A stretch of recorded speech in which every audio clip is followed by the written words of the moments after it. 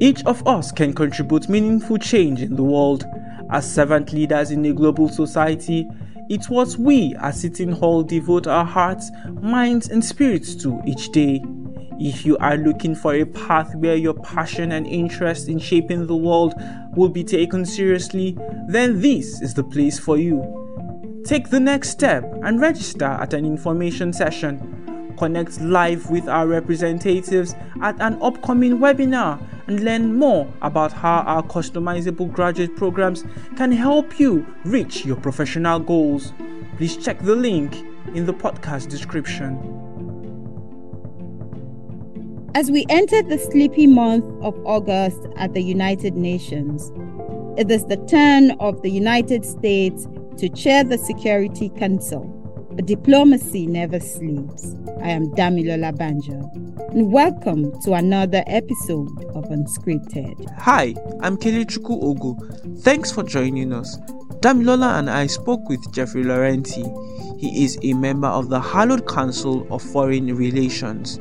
We discussed U.S. external affairs and its plans for its 31-day stint at the helm. We also spoke with Ambassador Robert Wood, alternate representative for special political affairs at the United States mission to the UN, but he declined to speak on the podcast. You will find details of our conversation with him on the PassBlue website. We paraphrased some of what Ambassador Wood told us, and we added for context a clip or two from top US diplomats. Let's start with this one from Antony Blinken. Sanctions aren't preventing Russia from exporting food and fertilizer. The sanctions imposed by the United States and many other countries deliberately include carve-outs for food, for fertilizer, and seeds from Russia. And we're working with countries every day to ensure that they understand that sanctions do not prevent the flow of these items. Nope, the decision to weaponize food is Moscow's, and Moscow's alone. That was U.S. Secretary of State speaking on food insecurity at the Council in May last year. More than 12 months have passed since, and the same theme is still front and center of the U.S. agenda. Jeffrey Laurenti, an Harvard-educated public affairs analyst, tells PassBlue that such topic is a backdoor channel to keep Ukraine in focus at the Council. The U.S. government has identified two areas, both of which have certain current political traction, because the focus on famine, on hunger in much of the developing world in the current moment can be essentially a backdoor way at Ukraine. That is, a backdoor way at underscoring how the Russian invasion of Ukraine is having all these repercussions that affect, particularly in Africa, where about a third of the membership has refused to be drawn in to a condemnation of the invasion, saying that that's not really our problem or not really our issue. And I think the United States is anxious to get more and more of those governments on the program. That is, of at least recognizing from a U.S. point of view that invading another country is not nobody else's business. That's the business of the international community that the charter was set up for. The U.S. will also be discussing human rights. America has threatened and, in some instances, altered payments to countries it has security partnership with over human rights abuses. Israel is one of its key security allies. Annual funding to the country has risen from $2.67 billion in 1999 to $3.8 billion in 2019. Ambassador Hood tells PassBlue his country deals with human rights issues on a case-by-case basis. But Laurenti does not believe President Biden is likely to push back following Israel's recent attacks on civilians in Palestine. So there's a huge debate going on, particularly within the American Jewish community now. And this, in part, is being influenced by that same hard-right Israeli government's effort to remove itself from judicial oversight of even the most abusive actions. And that's rippling back. And the Israeli right is at risk of alienating its most important supporters in the United States, who have been its protectors for these 40 years of a creeping settlement enterprise into the territories of the West Bank that had been administered by Jordan until 1967.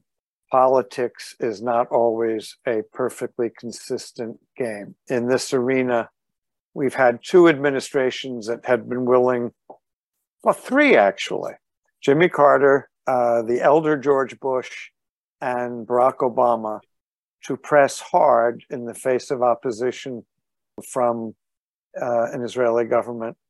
I think that Joe Biden's heart is not in that fight. And I think for a lot of American foreign policymakers, this region is a loser politically. You can't win. And just avoiding it blowing up is sufficient to get through your term without it getting visibly worse.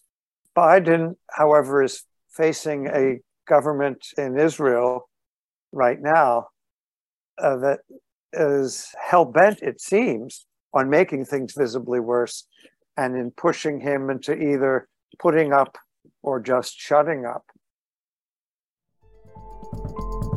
We'll be right back.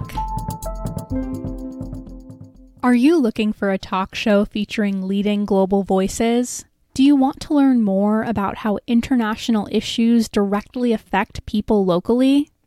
Global Connections Television presents the insights of global influencers at no cost to viewers and programmers. GCTV is independently produced and reaches more than 70 million potential viewers worldwide each week. The show covers everything from human rights to climate change, from peace and security to empowering women and girls. It features guests such as Dr. Jane Goodall, former UN High Commissioner for Human Rights Mary Robinson, and Peter Yarrow of Peter, Paul, and Mary. The show also hosts expert voices from the private sector, academia, and labor and environmental movements. GCTV is available to public television media outlets, universities, and service clubs for distribution. To watch the show or find out more, click the link in our episode description. Now, back to the show.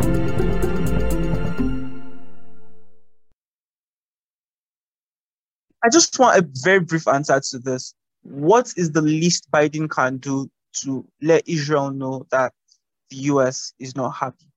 The ways that people in Israel would sit up and take notice would be if the money flow suddenly didn't happen, or if fighter jets weren't delivered, or if there was a big slowdown. That would get people's attention, but it will also set off a firestorm in the US Congress. And right now, the entire Republican Party has decided to ally itself strictly with the Israeli side. Back to the conversation on high food prices. The US open debate on famine and insecurity is scheduled to hold on August 3, and it comes at a time when global food costs are 23.4% lower than March 2022, the first full month of Russia's invasion of Ukraine. According to the Food and Agriculture Organization, food prices are at their lowest since April 2021. Fears arrived, though, that Russia's U-turn on the Black Sea grain deal will bring prices back up. Can we have some sort of a modification of this deal that ensures that the concerns of Russia of having its agricultural products flow freely in the global market addressed? Well, the very fact that the U.S. is scheduling at its own initiative for the Security Council a debate on food security and its implications for international peace and security is really the forum where precisely many of these issues would be converging. Identifying what in the Russians' alleged complaints about their side of the deal not having ever been worked out, to the extent there is merit to it, I don't know that there's merit to it, being addressed. And hey, August is a sleepy season. Half the people around the UN or in foreign ministries around the world and in the press corps are off on vacation. You can slip through something with much less criticism from pundits and politicians. Even Congress is home, so they're not there to rush out their press release denouncing a capitulation to Putin or whatever might be the opposition party's complaints. The United States Agency for International Development says it has provided more than $1.1 billion to Afghanistan since August 2021. But $7 billion of Afghan foreign reserve stays frozen. More than half of it is held in Switzerland.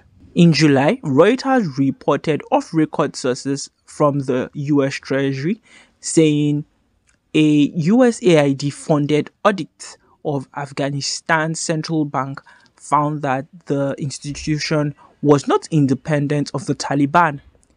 The other half of the money still remains subject to litigation from 9/11 claimants, and this is despite a court ruling in February 2023 that these victims could not lay claim to the funds. Is there a mechanism that you see where the $7 billion plus which belong to Afghans' foreign reserves can be used to help Afghanistan and bypass the Taliban? At least in the near term, tapping the Afghan reserves, which the US government has frozen, draining those to pay for aid to Afghanistan. The American government has been providing money for humanitarian aid as voluntary contributions. The UN keeps putting out the tin cup, begging for coins, begging for contributions from member states that have the means to provide it. I don't know whether China has gotten into this kind of aid distribution. The Japanese have been for a while. Not many others in Asia have the means. The US, I think, has made a respectable contribution, but the difficulty is in getting aid distributed, given that the Taliban have frustrated every UN effort to distribute it by telling them they can't have women involved in distribution or picking up food from men or whatever. That it is a very difficult place in which to operate humanitarian relief, given the passionate ideological feelings of the people who won the Afghan civil war. Thank you. You've had really impressive career, foreign affairs. It's really admirable. Thank you. Thank you so much for talking to us.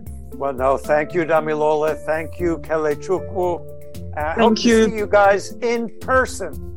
That's where the conversation ends on this episode of Unscripted.